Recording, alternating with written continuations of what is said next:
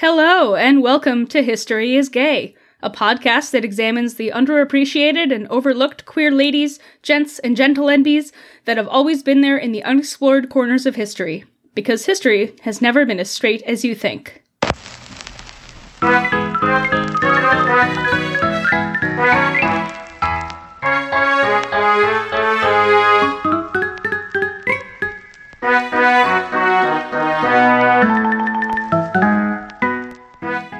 Hello, everyone. Welcome to 2021. Welcome to February. Sorry there hasn't been an episode in a while, but I don't know if you know this. There's a pandemic going on, and yours truly just got diagnosed with ADHD. So that makes a lot of sense, and things are fun and hard, but also really wonderful because we get to make new friends from the internet constantly. So if you haven't guessed, I'm Lee. Hello. Your intrepid host who has been soloing it for a little while, and today I have a wonderful guest who you last heard on the show for our gospel-filled episode about Sister Rosetta Tharpe. I have brought back Aubrey Calvin to talk today. Hi, Aubrey. Hi, Lee. How are you? I'm doing well. How about you? How are you doing? Well, I am doing okay from one ADHD person to another. I am making it work.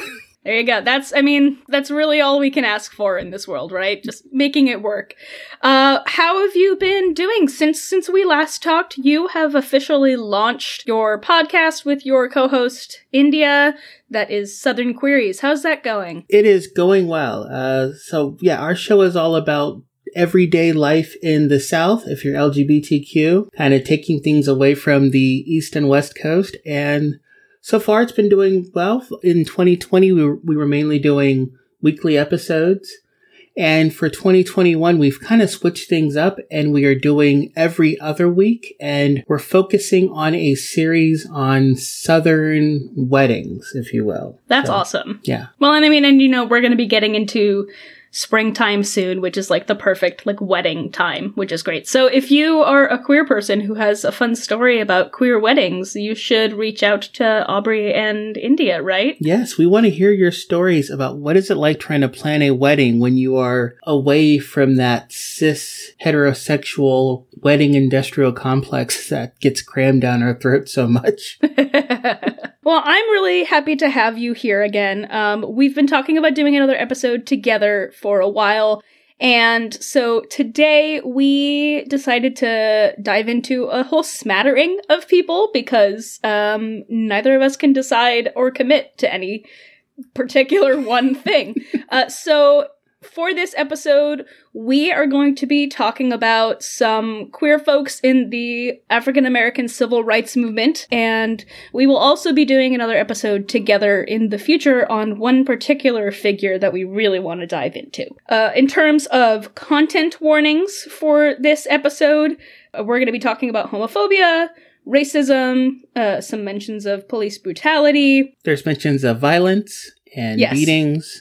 So we will put time codes in our show notes as usual, so if there are specific things you want to avoid in the conversation, you can skip past those parts. This will be a people-focused episode, so we will go into a brief bio of each of our folks, and we'll talk about why do we think they're gay, and we'll, as usual, end the podcast with how gay were they, our personal ranking about how likely it is that they weren't straight. In terms of new business and announcements, right now we actually are going to be launching a listener survey. So you can actually go to historyisgaypodcast.com/survey to take our first ever audience/listener survey. We want to hear from you about what you think about the show, what you think we could be doing better, what you really like about it, and that will help us kind of go forth and continue our work. It's been a while since we started this show, and I'd really love to hear what you all have to say about it, and feedback is always really wonderful and welcome. So please fill that out, and you will also, if you fill it out and put your email in at the end of the survey, you will be entered into a lotto to get a free piece of History is Gay merch of your choice. So if that's not motivation for you, I don't know what is. I love you all. Fill it out, So. but be kind, though, because, Lee put so much work into this, so be kind.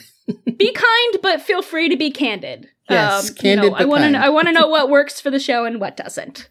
Because how else can you learn and grow? So, Aubrey, are you ready to get started and dive into our main topic, queers in the civil rights movement? Yes, let's do it. All right, cool. Let's have you start us off with some kind of historic context of the time period that we are going to be mainly focused in. Okay, and I think that's the hardest part, because when looking at the civil rights movement, it can be very difficult to pinpoint an exact start or end time. Historical scholars can draw a line from the pre-Civil War abolitionist era all the way to the passage of the 13th, 14th, and 15th Amendments to efforts to end segregation in the 50s and 60s. Other scholars would say that the movement is still ongoing, focusing on issues related to housing discrimination, police brutality, the wealth gap, disparities in the criminal justice system. And obviously, we can't focus on that entire history.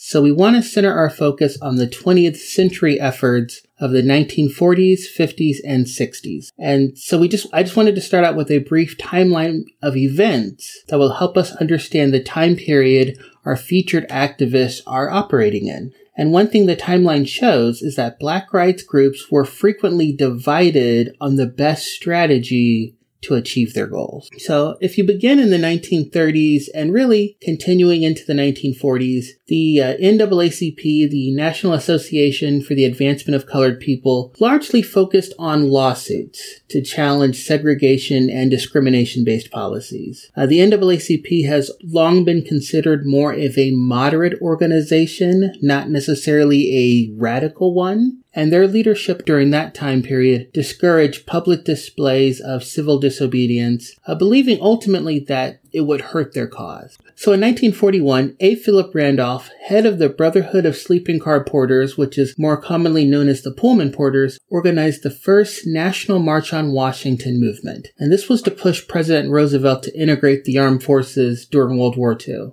One of the organizers of the NAWM was a young pacifist, Bayard Rustin. And although the march itself was canceled, it did serve as the blueprint for the more famous 1963 March on Washington for Jobs and Freedom. And the NAWM also worked with the Congress for Racial Equality, also called CORE, to begin public actions and rallies against segregation. And while the NAACP continued their legal challenges into the 1950s, they also started to become more involved in nonviolent protests. This decade saw a shift towards greater public actions to gain media visibility and pressure lawmakers and businesses to make concrete changes.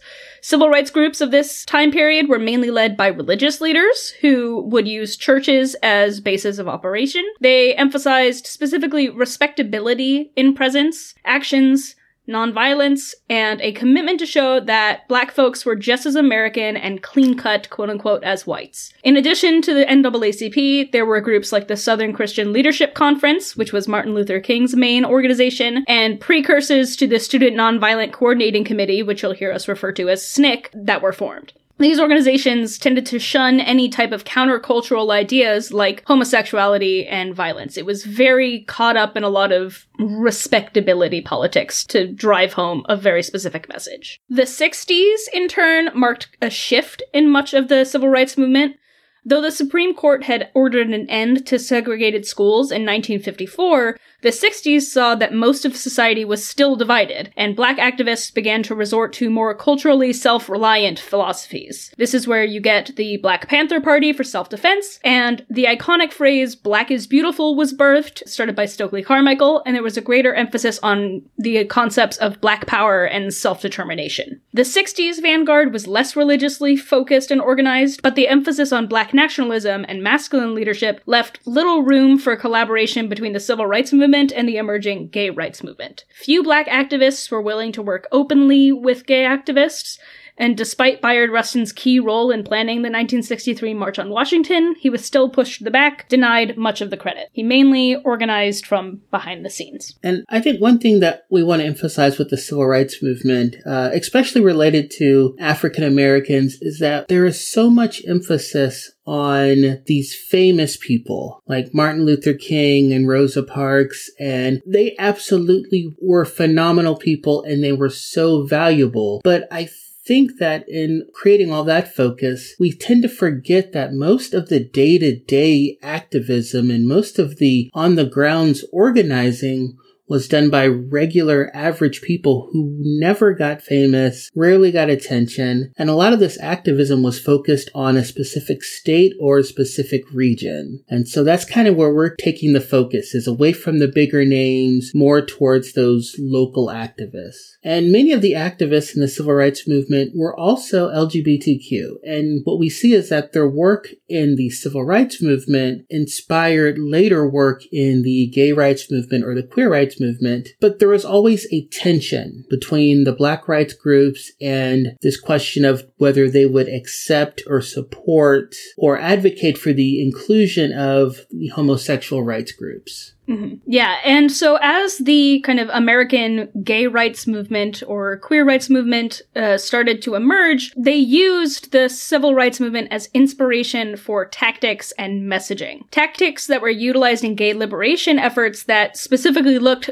to the civil rights movement for inspiration included things like lawsuits, marches, and demonstrations, picketing, and focus on small group or regional organizing. The 60s marked a significant divergence from previous homophile movement focus on psychologists and medical field responses to homosexuality, and more into an activist equal rights perspective. This was largely due to younger folks coming into the movement, like Ernestine Eckstein, who we'll talk about, and her basically coming in from her experiences in the civil rights movement going, hey, here's what the Black community did. We really need to focus our efforts along these lines. We have Frank Kameny in the queer rights movement, so he was one of the homophile leaders, created the slogan, "Gay is Good," which was adapted from or inspired by Stokely Carmichael's Black is Beautiful. And there's a historian who's written a lot on this, Kevin Mumford, who has a really great quote that we wanted to bring up in an interview from Vice, where he says, "My sense is that the originating generation of gay and lesbian historians in the late 60s and early 70s were themselves very influenced by civil rights activism. They certainly were inspired by that, but they wrote a history of the homophile movement, of the Mattachine Society, of the Echo Conference, without thinking about its relationship to the civil rights movement. Now, I think another generation of scholars has to go back, and if they're going to write the story, and I think they are, just look for the connections and the ways in which the tactics of the civil rights movement, the ideals, influenced everybody, especially gay and lesbian activism identity."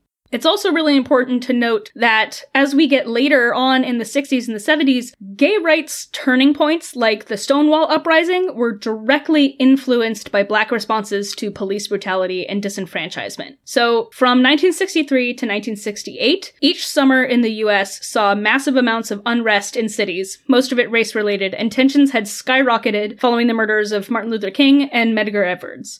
And the historian Michael Bronski notes that, quote, "Stonewall could not have happened the way it did without the recent history of several years of those other urban uprisings." So two main focuses here were the summer of 1967, which was 2 years before Stonewall, which was known as the Long Hot Summer. It was a time when more than 100 poor, primarily Black neighborhoods across the US erupted in uprisings sparked from white police violence towards Black men. And they came to a head in two specific incidents back-to-back in Detroit and Newark during July of that summer. In Newark, 2 white police officers had beaten a Black cab driver over a traffic violation, which prompted riots that lasted 6 days. And 2 weeks later in Detroit, police raided a Black bar in the Virginia Park neighborhood, sparking 5 more days of riots, with 43 deaths and more than 1,000 injured, mostly Black men at the hands of police. Can I interject something there? I think one thing we want to think about is that the lesser known but just as significant Compton cafeteria riot took place in 1966 in August. So that was right during this time of summer of unrest. So we have the two can be interspersed a bit. Yeah. Totally. Mumford notes that the folks involved in Stonewall and similar uprisings like Compton's Cafeteria and the Black Cat Tavern, which happened in LA, had been keenly aware and directly influenced by these several Black-led protests and rebellions against police brutality. He has a quote, "Yeah, because they say so. They go on record saying, 'Look what's happening over in Newark. We're not going to take it any more than they do in Newark.' Just 20 minutes outside of Manhattan, these huge explosive riots 2 years before had made a difference in the area. It became a full-blown tactic to make your point, to make change, precisely because of African-American rioting. The thing I always point out is, in the race riots, you have multiples of 10 getting murdered. And the death toll in the Stonewall riots, I think, is still 0. But even then, it doesn't really do justice to how they're different. But I do think one directly influenced the other." Right. I think one thing we need to look at when we're comparing the civil rights movement and the gay rights movement is that there are a lot of similarities and differences between the two. We don't want to make the mistake of saying that it's a one-to-one relationship, that civil rights is exactly the same thing as queer or gay rights, which is exactly the same thing as the Chicano movement or the women's rights movement. All these movements are different. But there were some similarities and differences between these two specifically that we wanted to highlight. Mm-hmm. So first, a couple of differences. One of the big differences between the civil rights movement and the gay rights movement is that skin color is, for the most part, an immutable characteristic, which means that unless you are of a light enough skin tone where you can pass or hide your Black heritage, you can't hide being Black. I mean, that's the one thing that no matter how I change, I'm always going to be Black. Whereas if you are gay or lesbian, that was something that you could hide at the time if you chose to.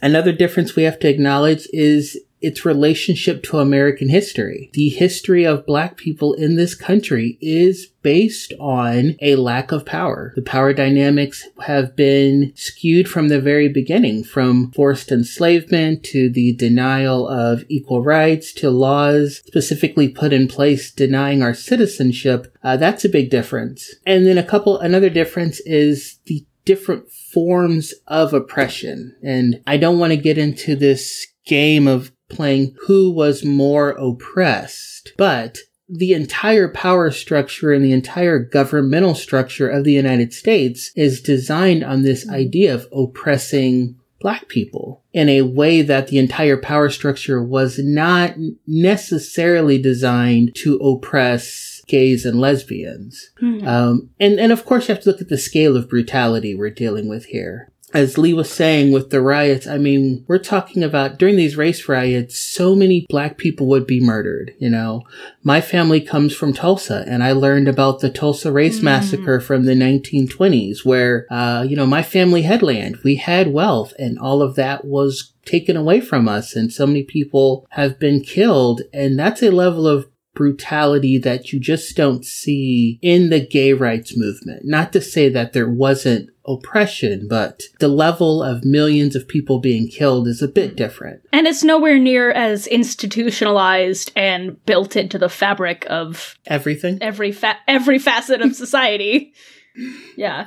Absolutely. I mean, but there are some similarities too. I mean, if you look at the history of policing in America, the police forces and just the formation of the institution of the police has been used to oppress really anybody that stepped outside of the cultural norm, whether that is someone who is a racial or ethnic minority or someone who is a gender or sexual orientation minority. Police oppression has been there for both of them. A religion has been used as a source of oppression for queer people and for Black people alike. This still remains a very religious country, and a lot of that religion was codified into law. And then a couple of other similarities, most people involved in both movements, whether you were solely involved in the gay rights movement or involved in the civil rights movement or involved in both, most of the hundreds of thousands of people will never be famous. These are just day-to-day people who had to live regular lives. Mm-hmm. And then another similarity, I think, is the idea that the government really did try hard to discredit both movements through methods of infiltration, through intimidation, through smear campaigns, and false information.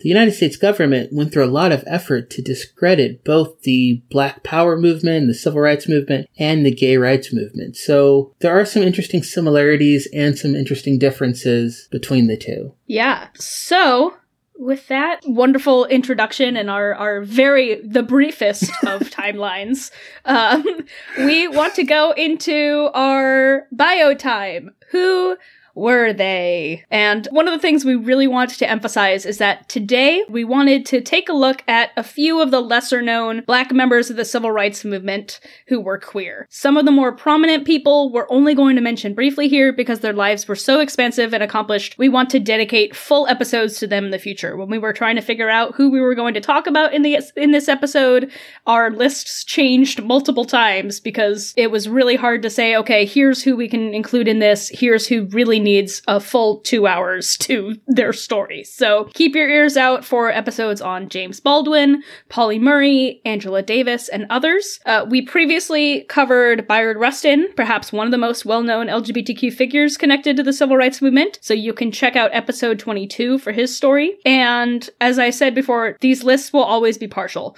Thousands of people were active in their local communities, and an untold number of them never came out publicly or passed before getting the opportunity to tell their stories. And today we're focusing specifically on a number of Black queer activists, but it's also worth noting that so many white gays and lesbians were also heavily involved in the civil rights movement's demonstrations, organizing, leadership, and that these folks drew upon their experiences working for the Black civil rights movement to later support sexual orientation equality. And many had their own motivations stemming from their own disenfranchisement as queer folks. Many of them were Jewish or are Jewish or from other disenfranchised groups or immigrant groups. And the civil rights movement may have played a part in contributing to these activists' identity formations as gays and lesbians. Some of those activists to look into are Jane Stembridge, Faith Holsart, Allard Lowenstein, Elizabeth Slade Hirschfield, and Joan Nessel,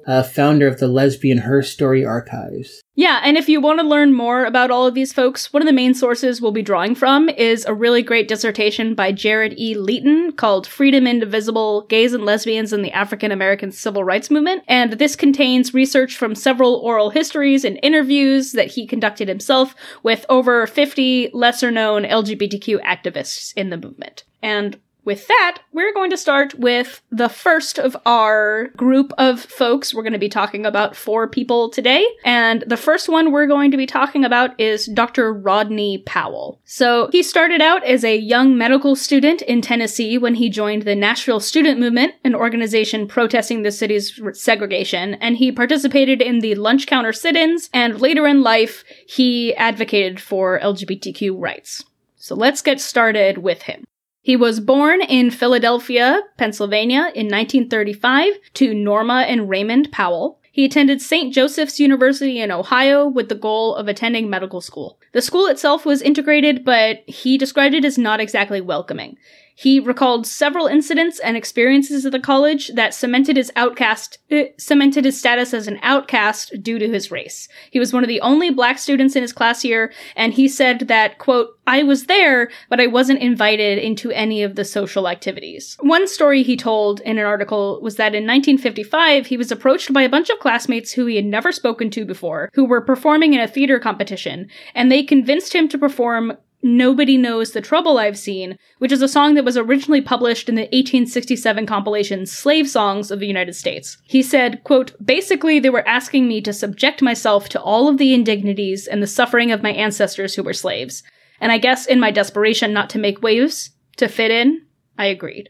After he graduated in 1957, he moved to Nashville to attend Meharry Medical College, and he was seeking out a, quote, more authentic Black experience from the historically Black college, where he became officially involved in the movement. So in 1960, in his sophomore year, he met a group of students at the International Center of Fisk who would become leaders in the student movement, and among them was Diane Nash and Bernard Lafayette. Amid his demanding medical school schedule, he attended trainings in nonviolent direct action under the guidance of James Lawson and began joining sit-in and stand-in demonstrations at lunch counters in Nashville in February of 1960, one of the first major cities to stage these demonstrations.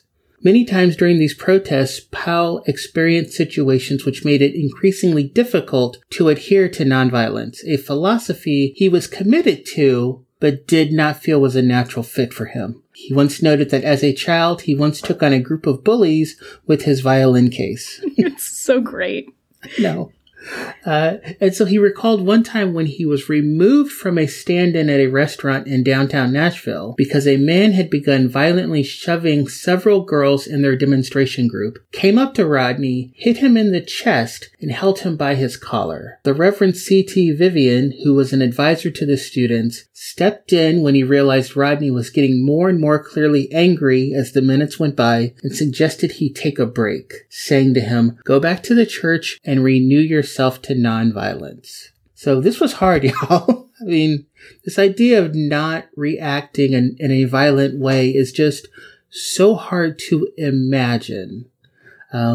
In 1961, he worked with Diane Nash on administration and coordination of the freedom rides that CORE, the Congress on Racial Equality, had initiated to challenge segregated buses and bus terminals. And he didn't get to really participate in the rides themselves since his school threatened to not graduate him if he didn't stay and finish his classes. As an aspiring doctor, other movement leaders were hesitant to let Powell do too many of the more dangerous actions or do anything to risk his emerging medical degree because the Black community was in sore need of doctors. It was also during this time in the movement he met his future wife, Dr. Gloria Johnson Powell, who went on to become a prominent child psychiatrist and Ivy League professor. Together, they joined the Peace Corps serving in Africa. And Powell and Johnson ended up having 3 children, April Powell William, Allison Powell, and Daniel Powell. And Johnson and Powell ended up actually divorcing in 1975 when Powell came out as gay, although they remained friends. And to this day, apparently, the families are quite nicely blended. Yeah. He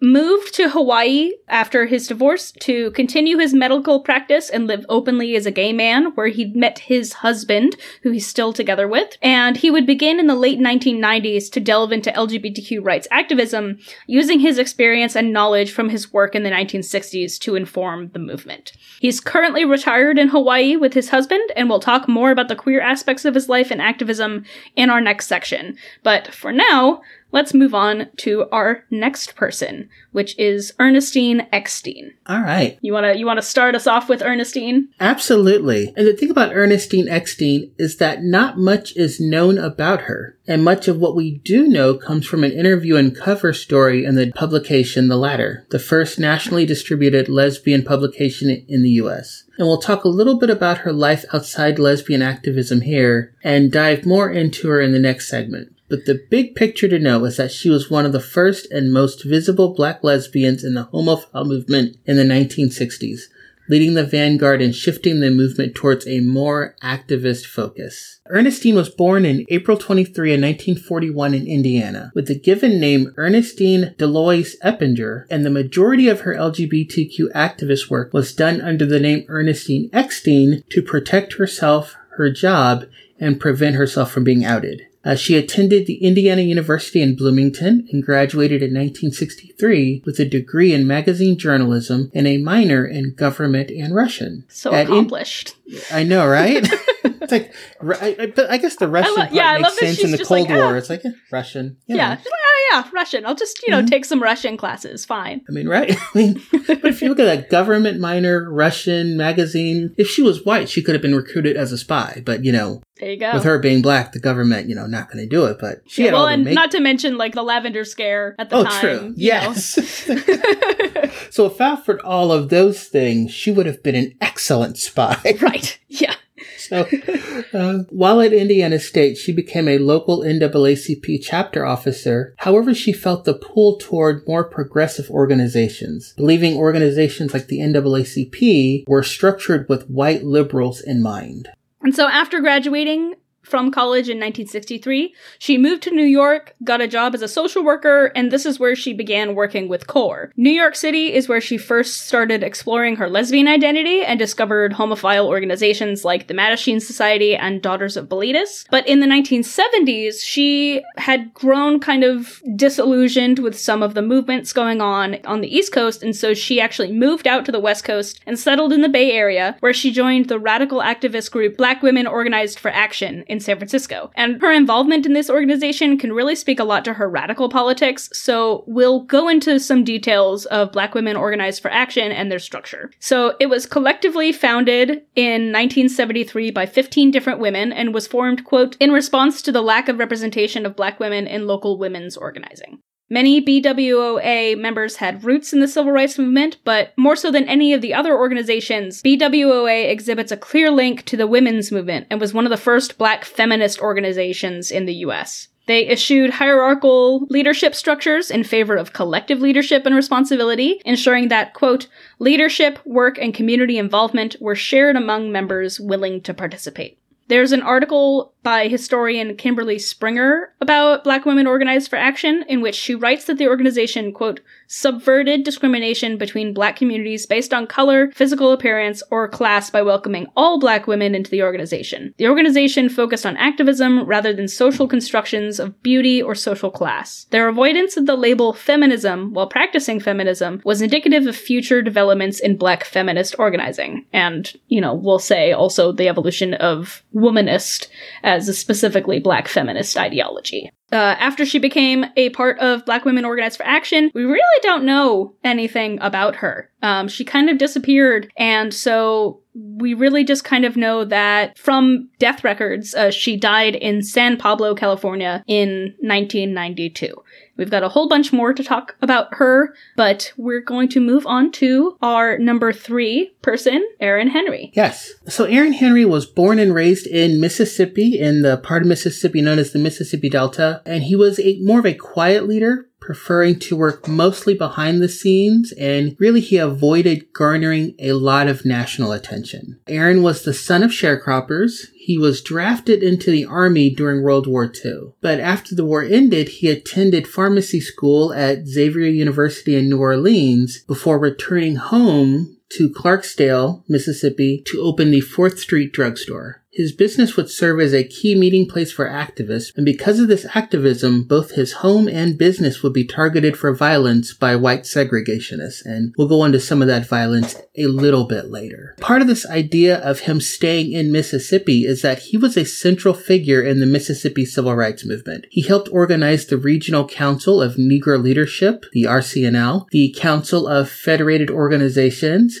and the Mississippi Freedom Democratic Party, all organizations dedicated to registering Black Mississippians to vote and take part in political activities. At the infamous 1964 Democratic National Convention, Henry was a part of the MFDP delegation led by Fannie Lou Hamer that demanded to be seated, and this was during a time when the regular Mississippi Democratic Party did not let Black people in. In 1959, he served as the state president of the NAACP. And as I said, he was a kind of a man of quiet influence, but he was said to have had the ear of many high-ranking Democrats. He maintained friendships with both Bobby and JFK, as well as having connections to Hubert Humphrey and Lyndon Johnson. In the 1960s, he organized boycotts of segregated Clarksdale businesses, which remained in place until the passage of the Civil Rights Act of 1964. Aaron Henry was also part of the Freedom Vote of 1963, which was a mock election to show that Black Mississippians would vote if given the chance. And during this mock election, over 80,000 votes were cast, and his name was actually slated as the candidate for governor during this time. So he was well known within his state. In the 80s, Aaron Henry's activism turned into electoral success, which is a path we see for a lot of activists. If you look at people like John Lewis, and he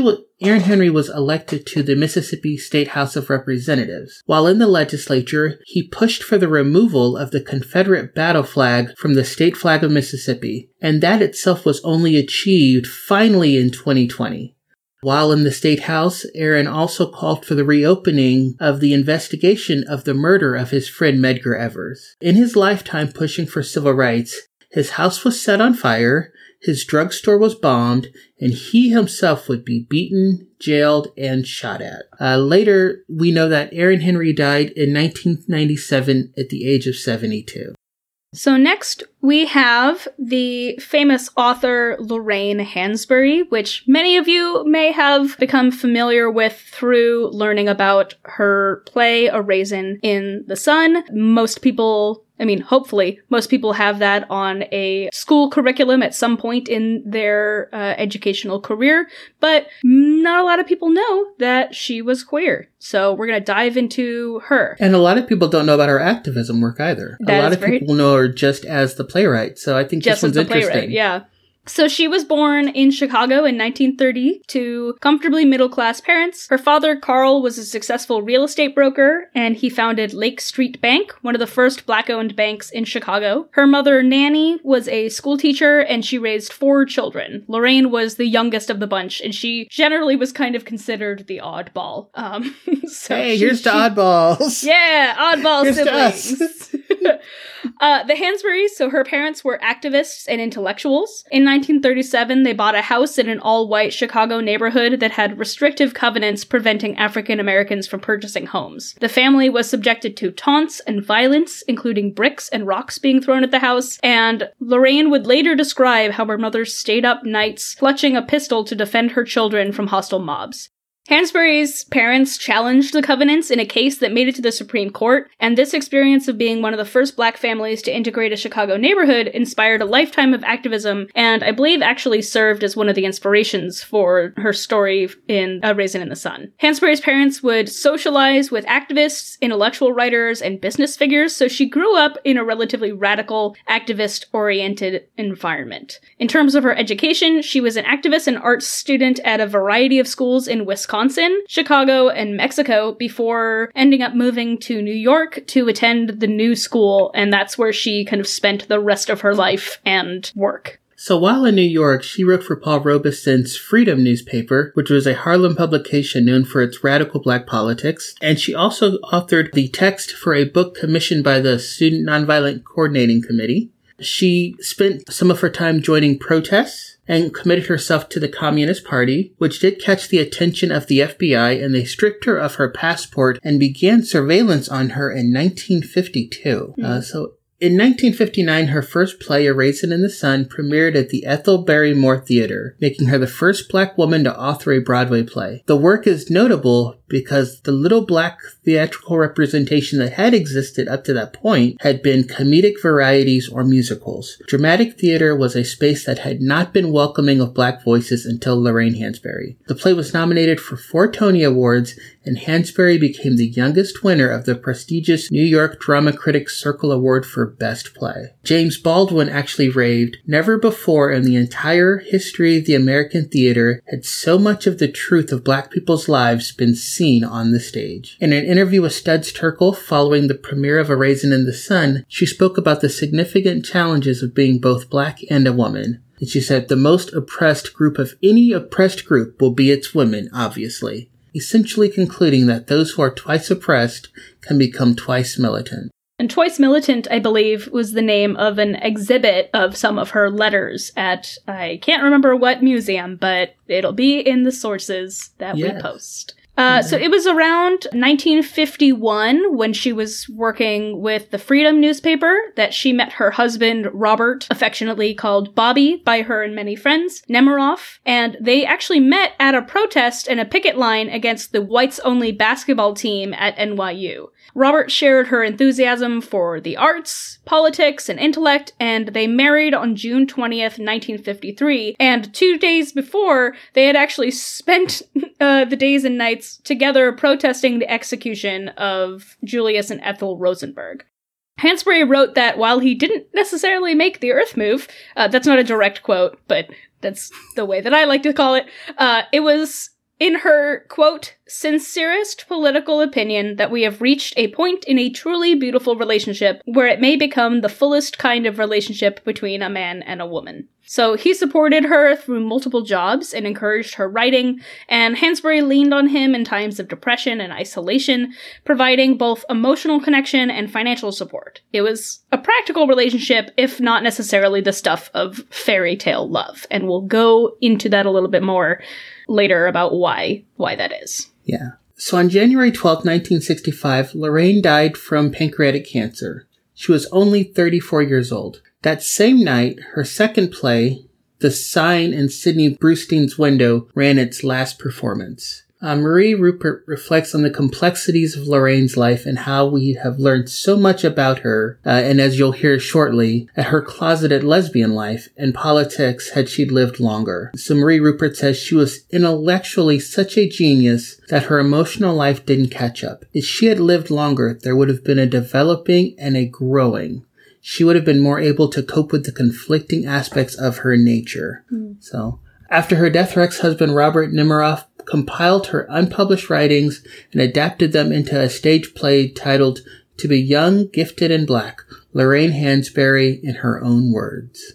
Mm-hmm. And he would also manage her estate after death as well. And even though they divorced in, I think, 1964, right before her death, but he would continue to call himself her husband through her death. They were very close in terms of his connection to her work. So, with that, we've done some abbreviated bios for folks. Obviously, there's so much more to the story, and we hope that you look into our sources to learn even more about all these folks, but we want it to be relatively brief because we are talking about so many wonderful people. So now, let's move on to the juicy stuff, our Why Do We Think They're Gay segment. So, as we mentioned up at the top, most of these people and many queer people who were involved in the civil rights movement were closeted during the time of their involvement in the movement. And so you'll also hear folks like Rodney Powell and Ernestine Eckstein mention many of these folks didn't actually come to a realization of their sexuality as an identity until later in their lives. So they were either closeted during their actions in the civil rights movement or hadn't yet explored that part of their identity. And it's likely that a lot of their actions in the civil rights movement and thinking about various aspects of their identity led to formation of these facets of themselves. And I think it's just important to remember that because so much of the civil rights movement was grounded in religion, religious organizations, religious ministers, religious gathering points, it's just very hard to separate those two identities because many of these people were also very religious. So you can see that struggle. So let's start with Rodney Powell and some early thoughts on his identity. As we had mentioned earlier, it wasn't until the late 1990s that Rodney Powell began speaking out and demonstrating for LGBTQ rights. But his sexuality informed his commitment to justice from an early age, knowing he was different from other boys around him since the age of 10. He took a trip to Montreal in college where he first encountered a gay community, but he didn't really see himself reflected with much of the flamboyant and effeminate expression that he saw, which really pushed him further into the closet. And one quote he has is that, "It was hard to accept that I was the person that was the object of derision when people used the terms like queer and faggot and sissy, and I didn't want to be that person. Did I know I was gay when I was younger? Not really, but I knew I was very different. I never quite put a name on it until much later in life." And so he felt like he needed to keep his sexual orientation a secret to continue his work in the civil rights movement. And he continues to say, "It wasn't until my student protest experiences in the civil rights movement that I had new language and positive strategies to affirm my racial identity. The new language and positive strategies to affirm my sexual orientation were not part of that experience. The palpable homophobia of the black clergy in the black Christian churches where we trained in nonviolence and the homophobic attitudes of my fellow students necessitated that I keep my secret to myself if I wanted to be an effective student leader."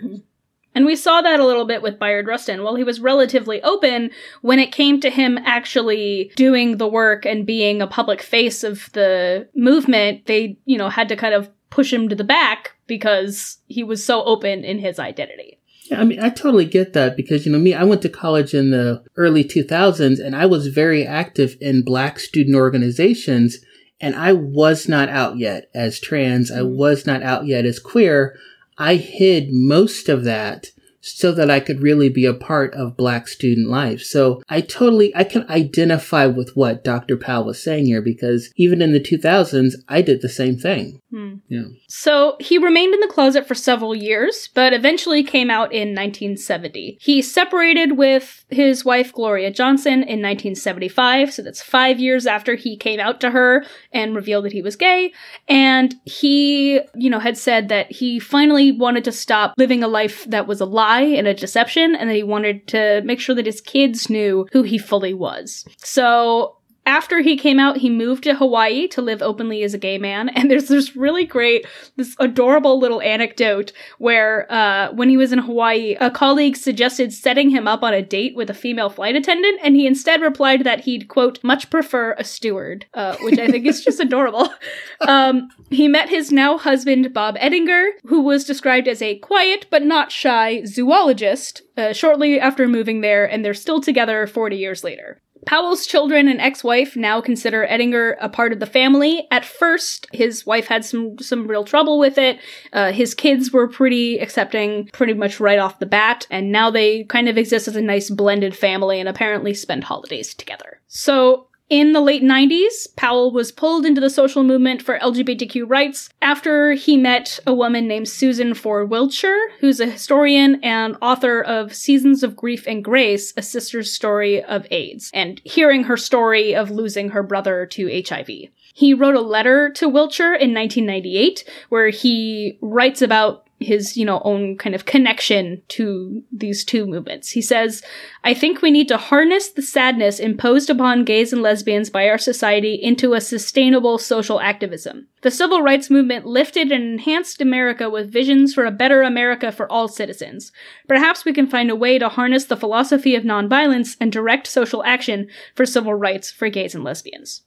So Wiltshire actually introduced him to an organization called Soul Force, which was seeking to break down religious opposition to LGBTQ rights and was directly inspired by Martin Luther King's teachings and commitment to nonviolence. And he was excited by that and quickly got involved. In 2005, he helped organize their Equality Rides, which was directly inspired by the 1960s Freedom Rides that he organized. And during these rides, Soul Force would travel to Christian colleges and military locations and protest their anti-LGBTQ policies and rhetoric. Powell noted that Soul Force really moved the needle. It helped to highlight the injustices of homophobia and the church's role in it. I mean, I think the difficulty with Powell, though, was that with the exception of James Lawson, Dr. Powell just didn't get a lot of support from his former activist friends in Nashville. He was met with silence from the people from the Nashville student movement when he asked for their help with with his LGBTQ movement. And he says, I wrote emails to everyone. No one responded. No one was interested in joining. His disappointment related to their reluctance to support his struggles as a gay American prompted him to distance himself from the civil rights past for a while. And he ended his membership in the NAACP, declined invitations to speak about the civil rights movement, and struggled with the sense of belonging to the Black community. And he says, I didn't reject Black friends, but I no longer felt the affinity as a member of the community. It was something I had been feeling all my life. Being gay and Black in the Black community, you could be gay and Black and do it on the down low, but you couldn't be gay and Black and be open. Powerful. I think that's just so interesting to say, Yeah, and I think, folks like John Lewis eventually came around, but he really didn't experience a lot of direct support right at the beginning. These days, he largely considers himself retired from activism. He says that it's more of a younger person's game. But he serves on the board of directors for an organization called Faith in America, which seeks to transform groups that discriminate towards queer members on the basis of religion. He also posted and recorded a video open letter to renowned homophobe Reverend Rick Warren, who was the leader of Saddleback Church, after he was selected to deliver a keynote address at MLK's birthday. We have an excerpt here, and we'll post the video in our show notes page so you can listen to it in entirety. He says in this letter, "When you seek to force your views and intolerance on others, you are no different from racists, segregationists, sexists, anti-Semites, and other bigots throughout America's history of religion-based bigotry. Emmett Till and Matthew Shepard were innocent victims of hate and bigotry, and their deaths are directly related to such words spoken by religious leaders. Mr. Warren, your pastoral leadership would not please Dr. King, and it certainly does not honor him." In a letter to Soul Force members ahead of the equality rides, Powell acknowledged the role of queer folks in the civil rights movement and the importance of learning from the lessons of the 1960s for the current movement. And he says many closeted LGBT persons, black and white, also risked their lives for racial justice during the African American civil rights movement, especially those who participated in the freedom rides. Their contribution and personal sacrifices have never been acknowledged. Gay and straight youth alliances should give major emphasis to the lessons learned from the African American civil rights movement and the legacy and dream of the beloved community by Martin Luther King Jr. The liberation of America's GLBT community through the redemptive power of love and nonviolence will require relentless struggle, sustained nonviolent resistance, and civil disobedience by gay and straight alliances throughout American society, in every rural and urban community. To be effective, the character and intensity of our social protests and civil rights struggles must match the character and intensity of the sit-ins, freedom rides, voter registration drives, and other acts of nonviolent resistance and civil disobedience used by African Americans to overcome racism. Yeah, so he really, really draws like a very close comparison and connection. Yeah, parallel. Yeah, definitely. So, onward to our next person, we're going to dive back into Ernestine Eckstein. In photos of gay rights picket lines, there's this one iconic one in front of the White House in 1965, where she's the rare visible black lesbian, and she's also one of the few women of color who were established leadership in the Daughters of Bilitis, which was, as we had said, the first national lesbian organization. One of these days we'll do like a full episode on the Daughters of Bilitis, but just know that it will continue to come up and be brought up as we talk about the 1960s and the creation of the homophile movement. Most of what we know about her comes from an interview and also a cover story. She's the only black woman to have ever been featured on the cover of the latter, and this was part of the 1966 issue in June. We'll put a link up to the issue on the site and you could read the entire interview. But what's really interesting is that before coming to New York, she didn't describe herself as a lesbian or really even know that the term or identity existed. She knew that she had been attracted to teachers and girlfriends growing up, but she never pursued it. She has this one quote from the interview, "I had never known about homosexuality. I never thought about it. It's funny because I'd always had a very strong attraction to women, but I'd never known anyone who was homosexual, not in grade school or high school or in college. Never heard the word mentioned. This was kind of a blank that had never been filled in by anything. Reading, experience, anything. Until after I came to New York when I was 22. I look back and wonder, I didn't know that there were other people who felt the same way I did." She tells the story about how it was actually a gay college friend who had come and moved to New York before her, and he came out to her and suddenly it was like a light bulb went off in her head. This is what she has to say on it. "I had a college friend who had come here earlier, and he was a homosexual, but I didn't know it then. He didn't tell me. Anyway, we had a very good relationship going in college, just the best of friends. So when I came to New York, he was one of the first persons I looked up, and he said, 'Ah, Ernestine, you know I'm gay.' And I thought, well, you're happy. So what? I didn't know the term gay. And he explained it to me. Then, all of a sudden, things began to click. Because at that time, I was sort of attracted to my roommate, and this is where Lee inserts themselves and goes, 'They were roommates.' And I thought, am I sexually as well as emotionally attracted to her? And it dawned on me that I was. And so my college friend sort of introduced me to the homosexual community he knew. Still, I went through the soul-searching bit for several months, trying to decide if I was a homosexual, where I stood. I love that. I love that. I love that story. So much, you know? She's so young, like she's just coming to it. Yeah, there's actually a really wonderful unedited audio version of the interview that ended up going into the ladder that you can listen to in full on a really fantastic episode of the Making Gay History podcast with Eric Marcus. And so as a part of that unedited interview, there's also another quote from her that she says, "He sort of introduced me to the homosexual community, because he's a real queen. I mean, here. He was a little bit different here in New York than he was in Indiana. You know, he's a nice-looking guy. He sort of swishes around, you know, and looks at all the boys on the street. A real way out." That's my favorite part. It's so good. See, my favorite part is that, so, naturally, once she decided she was definitely a lesbian, she literally was like, okay, now to find the movement. Where do I go to activist? Like, she has a quote that's literally just, "But then having once decided, the next thing on the agenda was to find a way of being in the homosexual movement, because I assumed there was such a movement, or should be." So, Ernestine Eckstein, 1,000% was like, okay, but what is the gay agenda?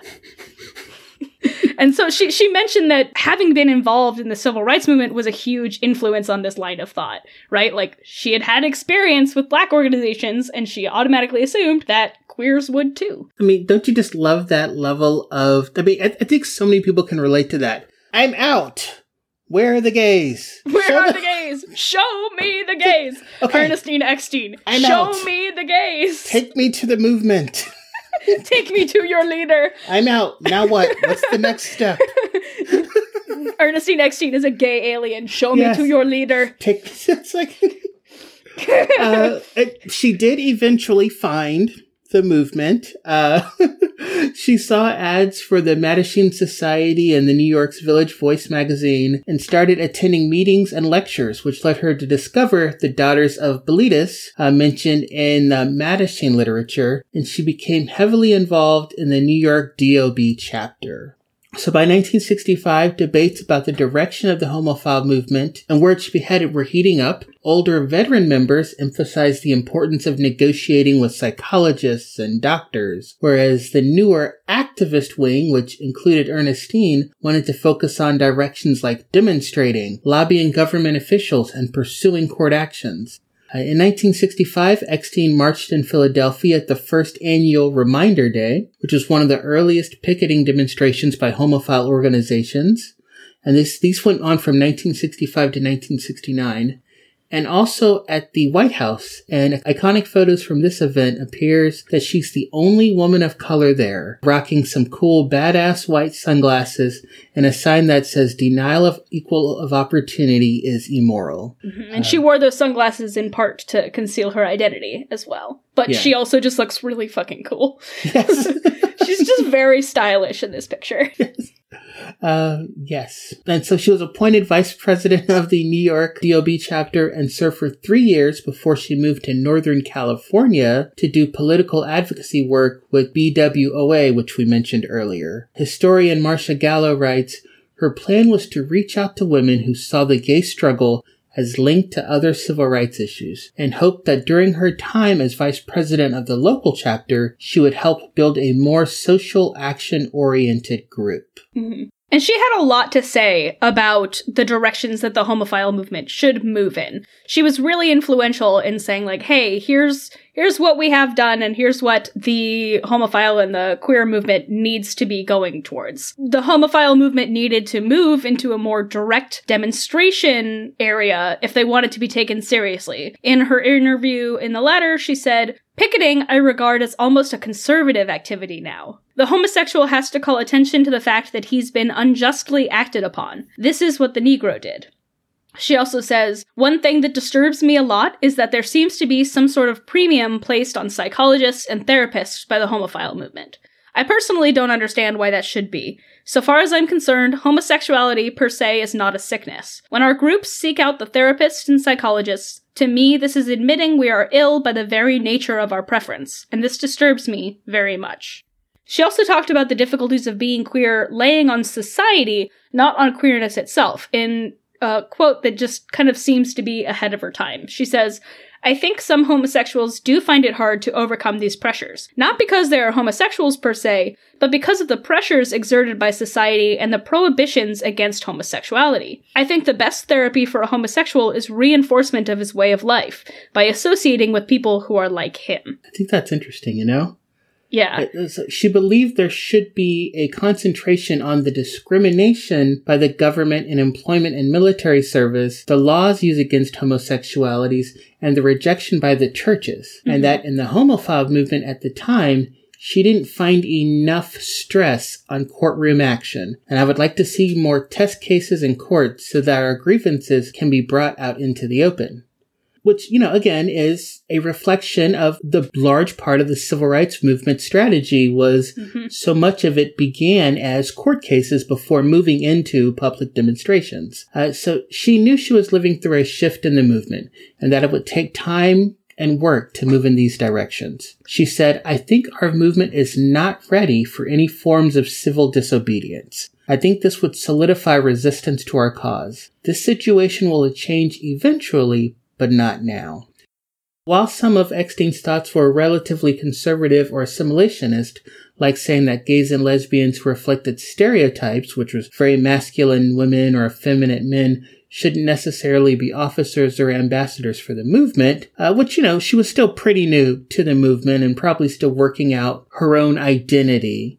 She still emphasized the importance of collective action for queers. And she said, I'd like to find a way of getting all classes of homosexuals involved together in the movement. I think that if we meet on the common ground of our unjust position in society, then we can all go from there. Mm-hmm. Yeah, I mean, you know, she was really young and just trying to figure out where she stood and just started to get involved in these organizations. But at the same time, she said some really interesting things, specifically about advocating for the inclusion of the trans community, who at the time were being referred to as transvestites, to be included specifically in the homophile movement. She has this great quote, there are certain broad, general problems that we all have as homosexuals. Maybe even the question of transvestites. I think this has been neglected. Anything that can affect us at all. I think that the homophile movement is only part of a much larger movement of the erasure of labels.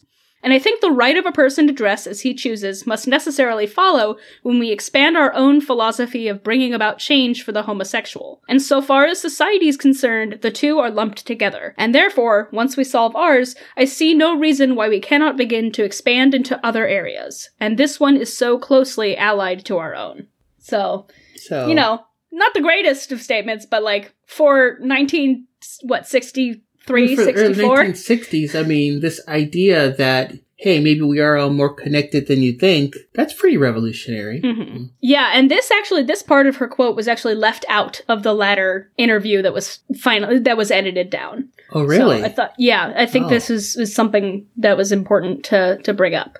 I didn't know that. Yeah. And so this actually, with our talk about Ernestine Eckstein, leads us into our wonderful segment, which we haven't done in a while, and I'm really excited about, our Word of the Week. Word of the Week. Gay word of history. So for today's edition of Word of the Week, we're going to be talking about the phrase, come out, or coming out of the closet. It's ubiquitous today, but how did it come about? Ha ha ha. Ernestine Eckstein actually used it in her interview at a time when it wasn't really in the lexicon with the same meaning as we see today. Historian Marcia Gallo, who we've mentioned before, says that Barbara Giddings talked about revealing ourselves, and folks talked about becoming more visible, taking off the mask, those kinds of things. Ernestine used the term come out, and I thought maybe it's starting to become the way we talked about it. So this is the quote from the interview that is part of the audio interview that was unedited. Barbara Giddings asks Ernestine, do you think it's possible in the present climate of opinion for homosexuals who have self-confidence in themselves to do this openly? Ernestine responds, I think it takes a lot of courage, and I think a lot of people who do it will suffer because of it. But I think any movement needs a certain number of courageous martyrs. There's no getting around it. That's really the only thing that can be done. You have to come out and be strong enough to accept whatever consequences come, I think. So how did we get to the phrase coming out of the closet? The phrase coming out itself actually originates from the tradition of debutante balls, where young women came out essentially debuting themselves as marriage material to eligible bachelors, and this was their, like, official introduction to society. We've mentioned this briefly on the show before. And so, before World War II, it actually ended up being adopted in gay men's communities in much the same manner. They threw elaborate drag celebrations patterned on debutante and masquerade balls, and these were held frequently in large cities like New York, Chicago, New Orleans, and Baltimore. And so, for these men at the time, the phrase coming out wasn't in reference to coming out of hiding, but in joining a society of his peers and being welcomed into the community. There's a 1931 Baltimore Afro-American article that read, quote, "The coming out of new debutantes into homosexual society was an outstanding feature of Baltimore's 8th annual Frolic of the Pansies," which is my favorite way to frame that. Frolic of the Pansies!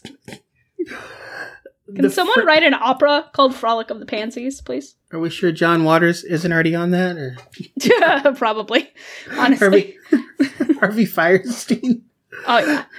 So the phrase as reference to a more personal coming out as revealing your inner identity to society outside of the queer circle took a few more decades to develop. Historian George Chauncey notes that there must have been a shift from that specific meaning to a more colloquial sense that in order to come out, one must have previously been in something.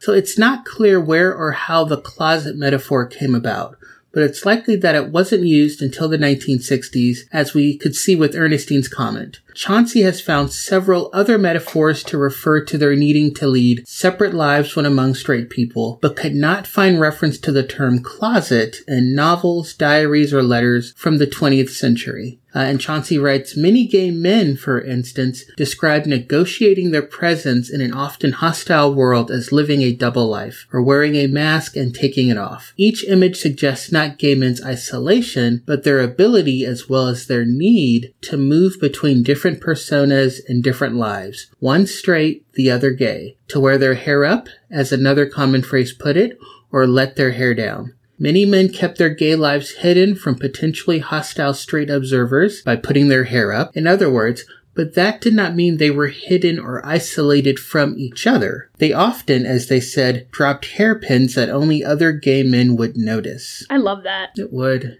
Let's bring some of these back, man. I don't know, though. It seems so subtle. I know that I would miss all of them. I mean, but like, if you didn't have the context, like coming out of the closet would, just go over your head too.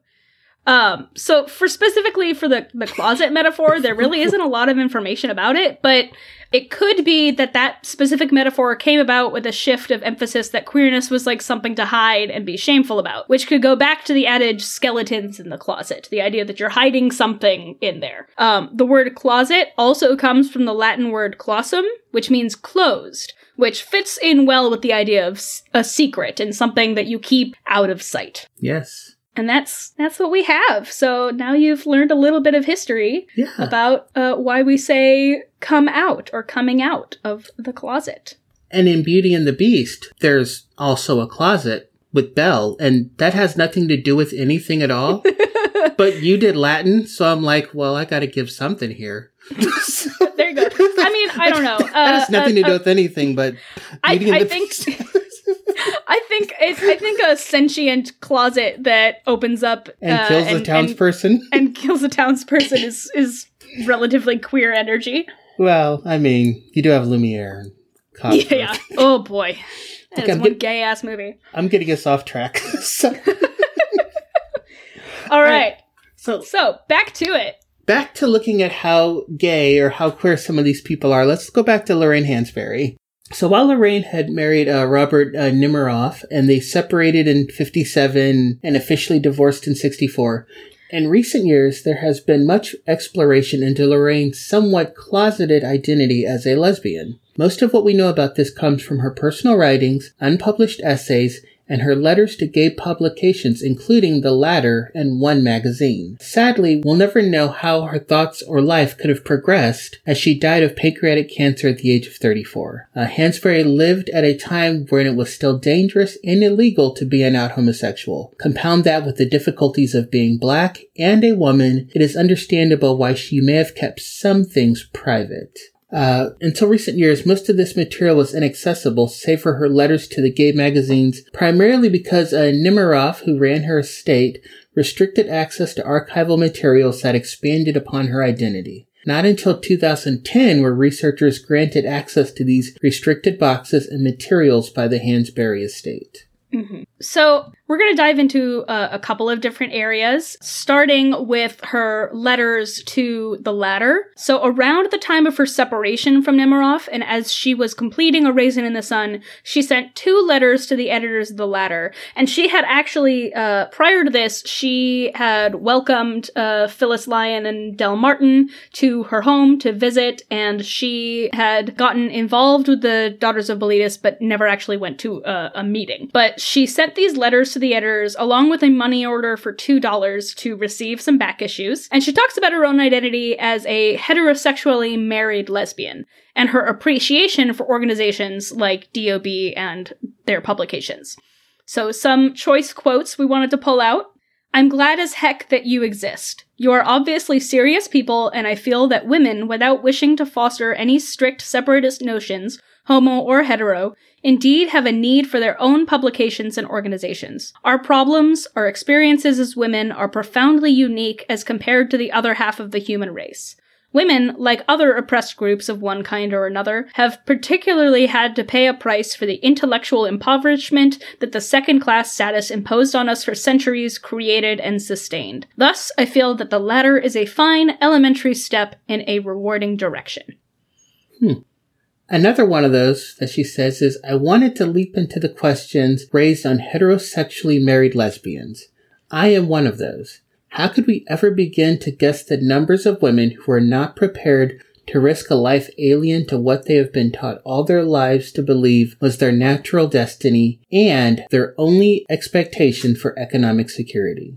And then one last quote she says is, "As one raised in a cultural experience, I am a Negro, where those within were and are forever lecturing to their fellows about how to appear acceptable to the dominant social group, I know something about the shallowness of such a view as an end to itself."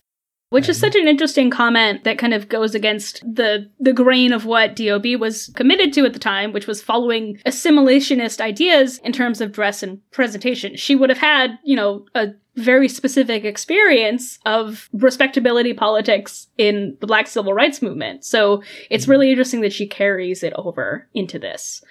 She says later on in one of the letters, "Someday I expect the, quote, discreet lesbian will not turn her head on the streets at the sight of the butch strolling hand in hand with her friends in their trousers and definitive haircuts." Which I love. You love that. That's a great quote. That's a great quote. The definitive haircuts, Definitive haircuts. She definitely was like, these queers are gonna have so many weird fucking do's. Like, we're gonna look so great. We're gonna say fuck all the rules. Yeah. So she signed these letters anonymously as simply LHN, Lorraine Hansberry Nemiroff, and was identified as the author of these letters by Barbara Greer in the latter issue from 1976 following her death. Other documents that reveal her lesbian identity include poems, short stories she published in the latter, and one under the pseudonym Emily Jones, a self-portrait, and a 1961 essay titled On Homophobia, The Intellectual Impoverishment of Women and a Homosexual Bill of Rights. Mm-hmm. She also, this is really fun, she kept like a diary of sorts. These were pages that she called Myself and Notes, where she wrote yearly inventories of who she was at the time. She started them when she was 23 and they went all the way to, her death. And they included things like what she liked, loved, hated, was bored with. They're basically just like lists, which is great. It's like, here's what I enjoyed and what sucked in my year on Earth. And so we wanted to highlight some of these because they're just really fun. So at 23, her list for likes, she included things like to look at well-dressed women, deeply intelligent women, and Eartha Kitt's legs. Which, no one can disagree with that. Right. Under dislikes, she writes masculinity in women. So she wasn't into the butch herself personally, I guess. She was definitely more on the feminine side, At 26, Eartha Kitt, again. Anna, a theme. Anna Magnani and intellectual women under likes, and she remains indifferent to most men. Mood, Lorraine. Right. Sometimes these notes could also be contradictory. Like at 29, she included my homosexuality under both things that I like and things that I hate. Mm-hmm. And we'll see this too. There was a lot of kind of conflict going on about this. But she turns 32 and suddenly things can get very bawdy. Like this one, her likes include 69 when it really works and the inside of a lovely woman's mouth. Which is so good. One of these lists that was on display in an exhibit about her was her list at the age of 28. Her list of things was I am bored to death with, and these included a raisin in the sun in like all caps. Guess she was tired of everything around it. Like, move on, people. Yeah. Move on. Drinking without happiness. Eartha Kitt. So, speaking of moving on, it looks like she finally moved on to a new obsession. Couple of years and Eartha Kitt is out. She wrote, being a lesbians, the capital L variety, and I'm not saying that. That was like literally her quote. The quote is, lesbians, parentheses, the capital L variety.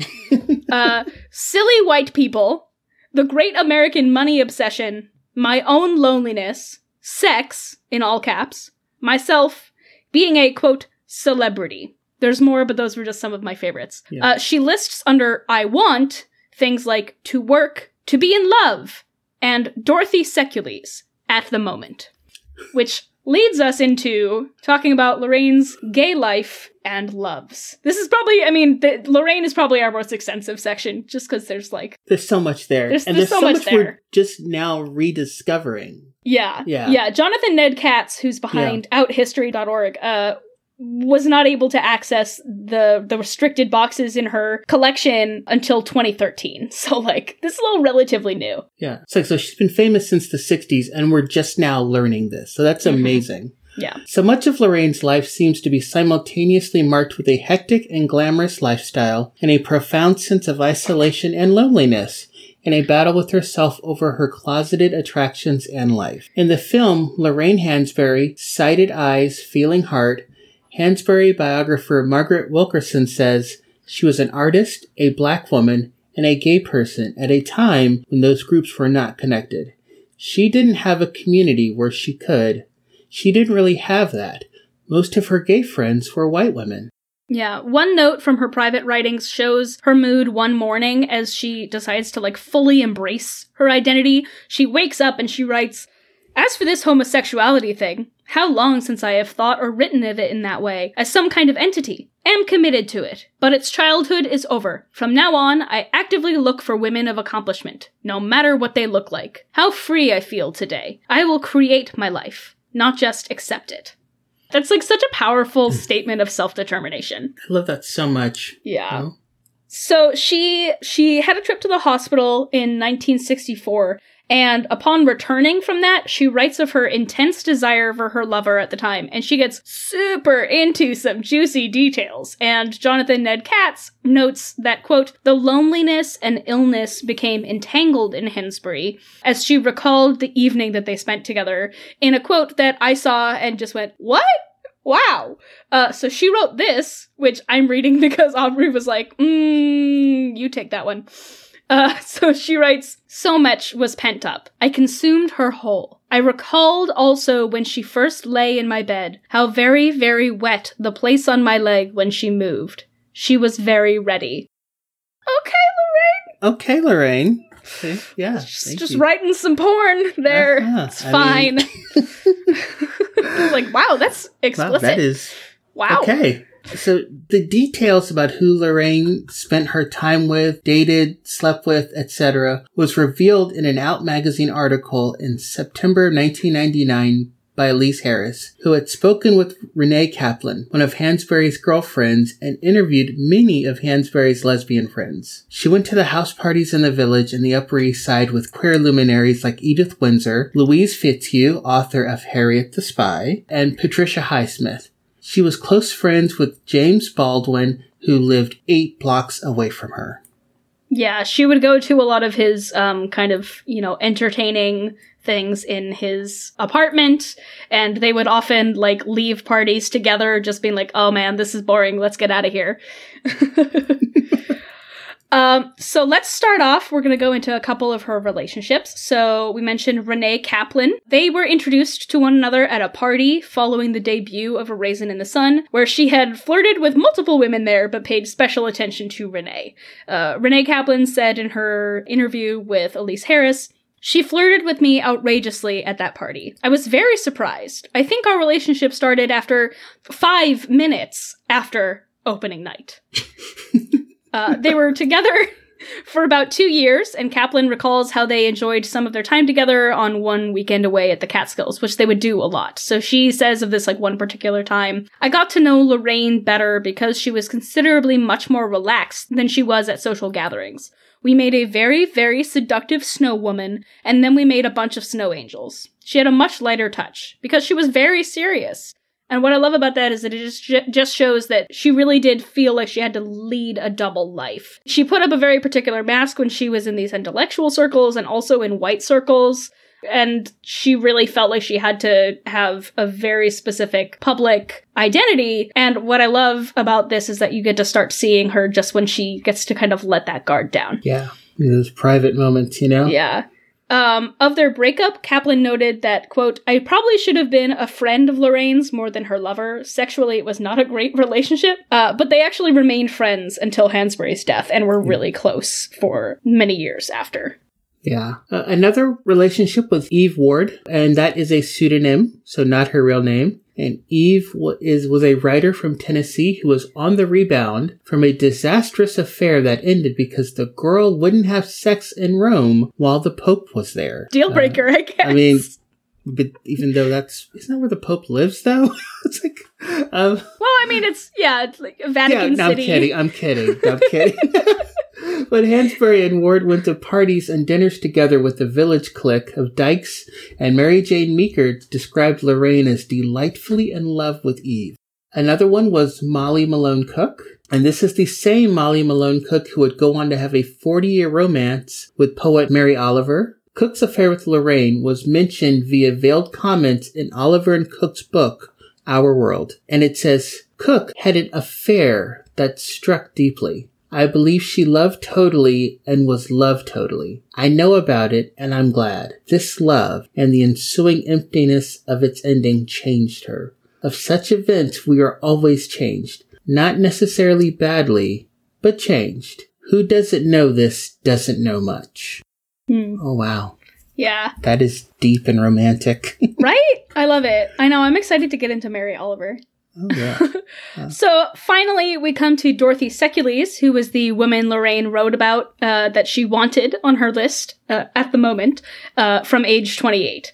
So in 1960, Robert Nemiroff and Hansberry actually invested in a house in Greenwich Village, where Secules, who was 15 years older than Lorraine, had been renting since the 1930s. She stayed, and Hansberry and Nemiroff took the top floor, and basically their love affair essentially started on the stairs in between. So she was a blue-eyed blonde woman, and she was described as, quote, "feisty and enthusiastic about things she liked, which was usually politics." So she met Lorraine's desire for an intellectually interesting woman. They went to events together with their friend Miranda Diaconda and her girlfriend, and Diaconda recalled, "We went to plays and things. The four of us would have grand times. I remember Lorraine lined us all up, all three of us, she in front, to teach us the latest dance. We all collapsed laughing. It turned into total silliness. That was the part of Lorraine that was so irresistible, where her intellect could take a rest for a while and just enjoy the fun of the evening." Oh. Yeah. That's amazing. That's just so cute. So Lorraine moved in the summer of 1962 to a second home in upstate New York to help her write. And while she loved it in the country, she was also separated from Dorothy. Diaconda again says, "Dorothy was deeply unhappy about this. About Croton, about Bobby, and this constant tug, and about Lorraine being so very divided in her attachment. It made for no full relationship either way. And at this time, Lorraine became consumed with doubts about her marriage to Bobby and was extremely conflicted." Both Dorothy and Renee Kaplan were listed as honorary pallbearers in the program at her funeral, and she told Sekulies, "I love you," on her deathbed. Upon her death, the New York Post noted that her will included a $1,000 bequest to a Dorothy Sekulies of New York City, not otherwise identified. And so a little bit on her relationship with Robert. So we talked about their relationship a little bit up top, but there's a really good quote from Gioconda again about kind of how she felt being in this relationship. Lorraine was someone who felt personal honesty was very, very important, and she felt that she'd been using that relationship for quite a while and felt she ought to get out of it. I think she realized that situation was an almost constant struggle within her. Bobby was very supportive in her work. I mean, he was the person. It was almost too much so. I could see that it was her need of his advice, support, nurture, and also criticism, as well as his need to hold on to that aspect of her, if he could have nothing else. She needed it, but he needed for her to need it. She wanted his support, but it didn't free her to be totally herself, and it didn't free him to have his own life. I mean, it's just all so complicated, you know. None of this is cut and dry, and none of this is simple. Mm-hmm. So just a last note on Lorraine's queer writings. After completing A Raisin in the Sun, Lorraine would go on to write a few other plays and stories. Her play, The Sign and Sidney Brustein's Window, explored themes of sexuality, including same-sex attraction. Her third play, Les Blancs, which she never finished, included a gay character. She wrote Flowers for the General, in which college student Marca falls in love with her classmate Maxine, after which she's outed to the entire school and attempts suicide. So basically, and Autostraddle said this, so basically she wrote Lost and Delirious, but in 1956. Yeah. So. Super great. All right. So we did want to talk a little bit about Aaron Henry again, just a little bit, because there's probably the least here about him. Mm-hmm. And we do know that beginning in the 1960s, he was accused of having a sexual relationship with a young man, a teenager. And in 1962, he was convicted of having an inappropriate relationship with a teenage boy. Those charges were later overturned by the Mississippi Supreme Court. And it should be noted that accusing leaders, civil rights leaders of being homosexual was actually a common smear tactic used by local law enforcement and federal law enforcement. And of course, at the time, Aaron Henry denied the charges. That was what happened to Byron Rustin. Yes, which was part of the reason he got pushed to the background, right? Mm-hmm. Yeah. However, in the 1970s, Henry did become more open about his attraction to the same sex, and it is widely believed that he was bisexual.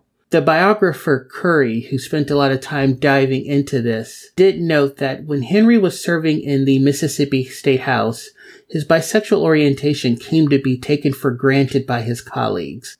It was an open secret, and they grew accustomed to seeing young men as companions and roommates at motels around the Capitol and in the visitors' gallery. When he died, his writings were also filled with letters to and from young men discussing their relationships. So, quietly bisexual, one of those open secret kind of things. Right. Yeah. And so finally, we come to kind of our end here. Kind of the final takeaway is that, many gays and lesbians really learned to fight for their rights from participation in or learning about the civil rights movement, as opposed to solely getting involved with organizations like the Mattachine Society or the Daughters of Bilitis. And Jared Leighton, who wrote the dissertation we mentioned, Freedom Indivisible, chalks this up largely to the fact that the civil rights movement was national, even though it was comprised of a whole bunch of different regional groups. But the Mattachine Society and Daughters of Bilitis were seen as more kind of isolated to coastal cities like San Francisco, New York, and Los Angeles. So folks who were in the middle of the country, who were in rural areas, could really kind of start to explore their identity and experiences in activism through their own actions in the civil rights movement. Yeah, absolutely. And it was harder to get those gay and lesbian publications because of all the laws and rules that prohibited a lot of it from being sent through the mail without postal service inspection. So it was just harder to find those connections as it was with the civil rights movement.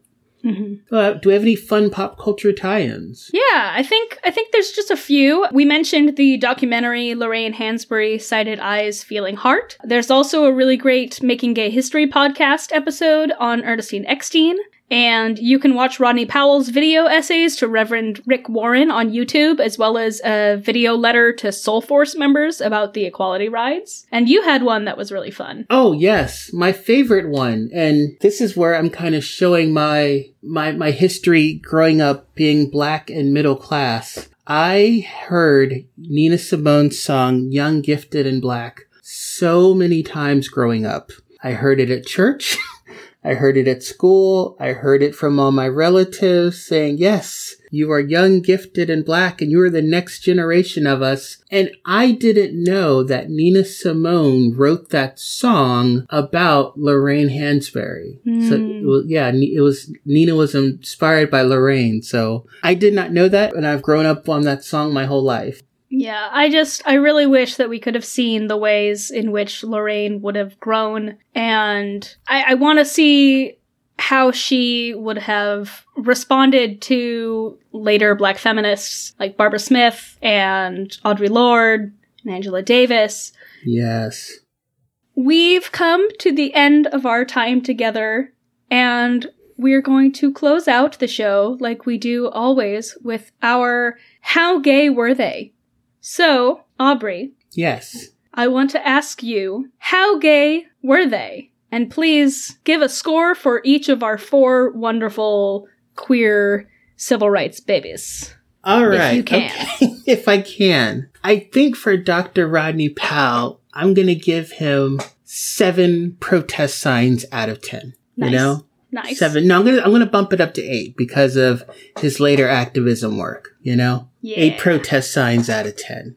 For Ernestine, I think, God, she's got to be at least, a 10 out of 10 on the protest sign scale. I mean, when you got the pictures, you got the sunglasses, the fact that she was smart enough to protest and picket in cities she didn't live just to protect her own identity. That's a 10 out of 10. I mean, right there. Traveling gay. Yes.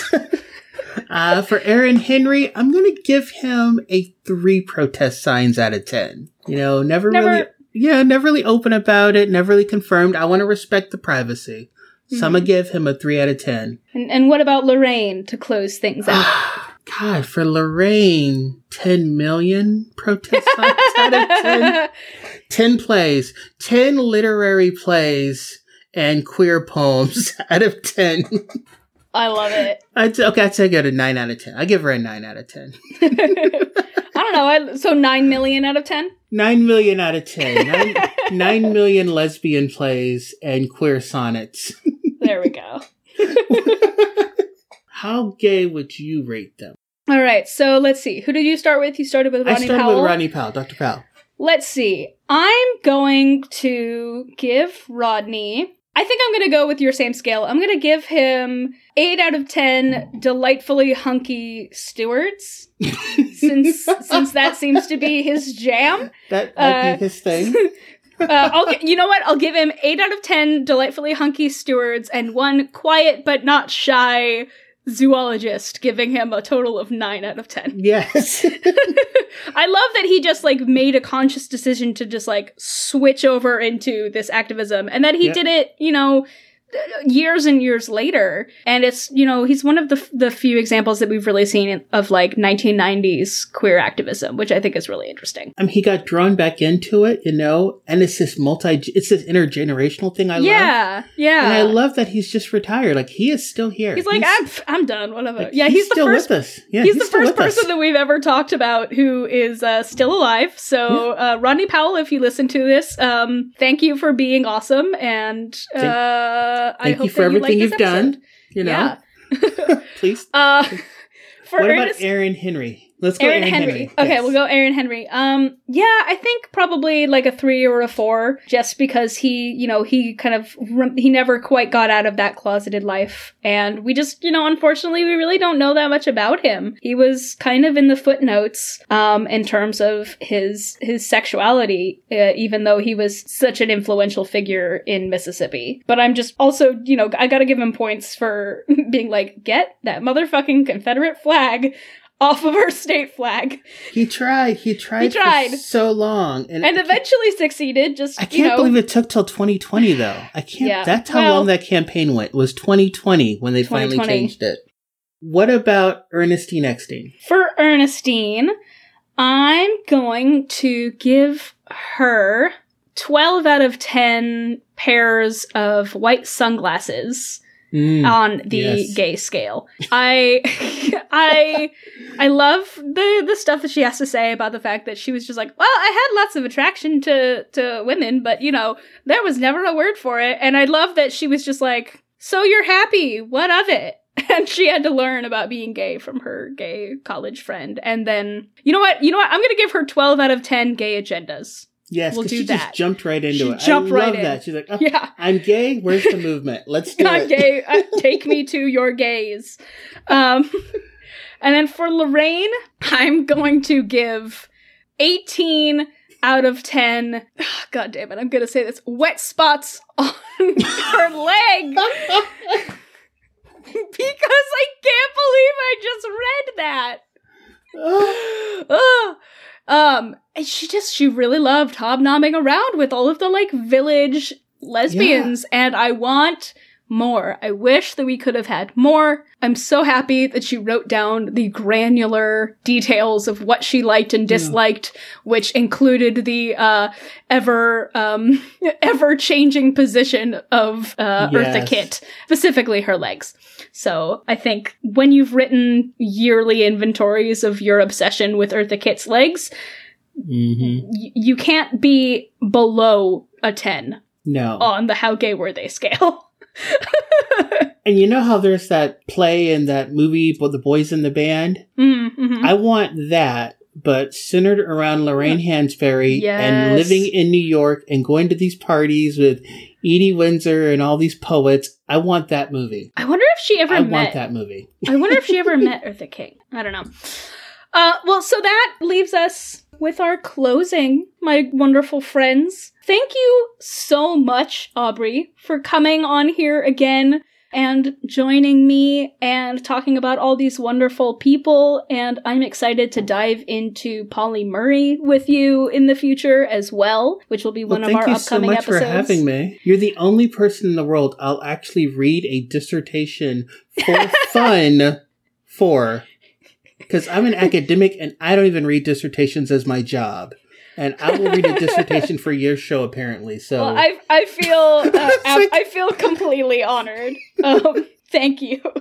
So, Aubrey, please tell our wonderful listeners at home where they can find out more about you. So when I'm not nerding out about Doctor Who, you can find me on my own podcast, Southern Queries, where my co-host India Bastian and I talk to guests about what it's like to be queer in the South. And right now we're doing our series on LGBTQ weddings. And so we're at southernqueries.com. You can also read my published essays at aubreycalvin.com, and Aubrey is spelled with 2 E's. And I'm Lee. And when I'm not nerding out about extremely explicit diary entries by Lorraine Hansberry, I'm usually talking about comics and queer TV over at A Paradox in Flux on Twitter and crying about Xena episodes on my couch, which is a relatively consistent position these days in the pandemic. History is Gay Podcast can be found on Tumblr at History is Gay Podcast, Twitter at History is Gay Pod, and you can always drop us a line with questions, suggestions, or just to say hi at historyisgaypodcast@gmail.com. If you enjoy the show and want to support us in continuing to make it, you can support us on Patreon, where you can get access to Sappho's Salon minisodes, special sneak peeks, the opportunity to have your voice show up in the show, and more. You can become a patron by going to the support section on our website and join the ranks of our amazing Patreon community along with the wonderful Alicia Dreer, Gabriella Regan, Victoria Trimble, Lyra Hall, and Elin Anthony Sewell. So thank you all so much for your support. I say this every time, but we literally couldn't do this without you. You make this show absolutely possible. You can also get awesome merch at our History is Gay store. Click on shop on our website. And lastly, remember to rate, review, and subscribe wherever you get your podcasts. It helps more people find the show, and we can expand our awesome community. And as a last plug, also please remember to fill out the survey that we are sending out for folks. We really want to hear your opinions. That is at historyisgaypodcast.com/survey. And so, Aubrey, would you like to help me close out the show tonight? I would love to. Wonderful. That's it for History is Gay. Until next time. Stay queer. And stay curious.